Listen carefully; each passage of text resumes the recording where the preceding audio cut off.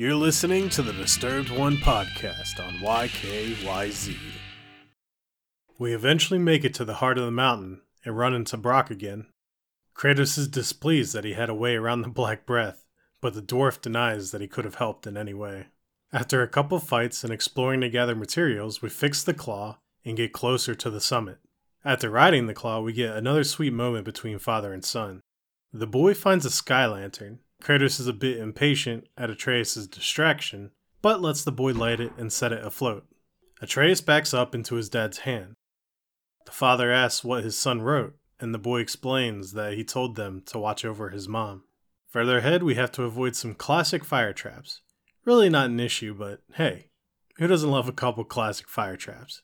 We make it to another lift, where we fight a few waves of enemies. And just when we think things are safe, we are ambushed by a lightning-breathing dragon.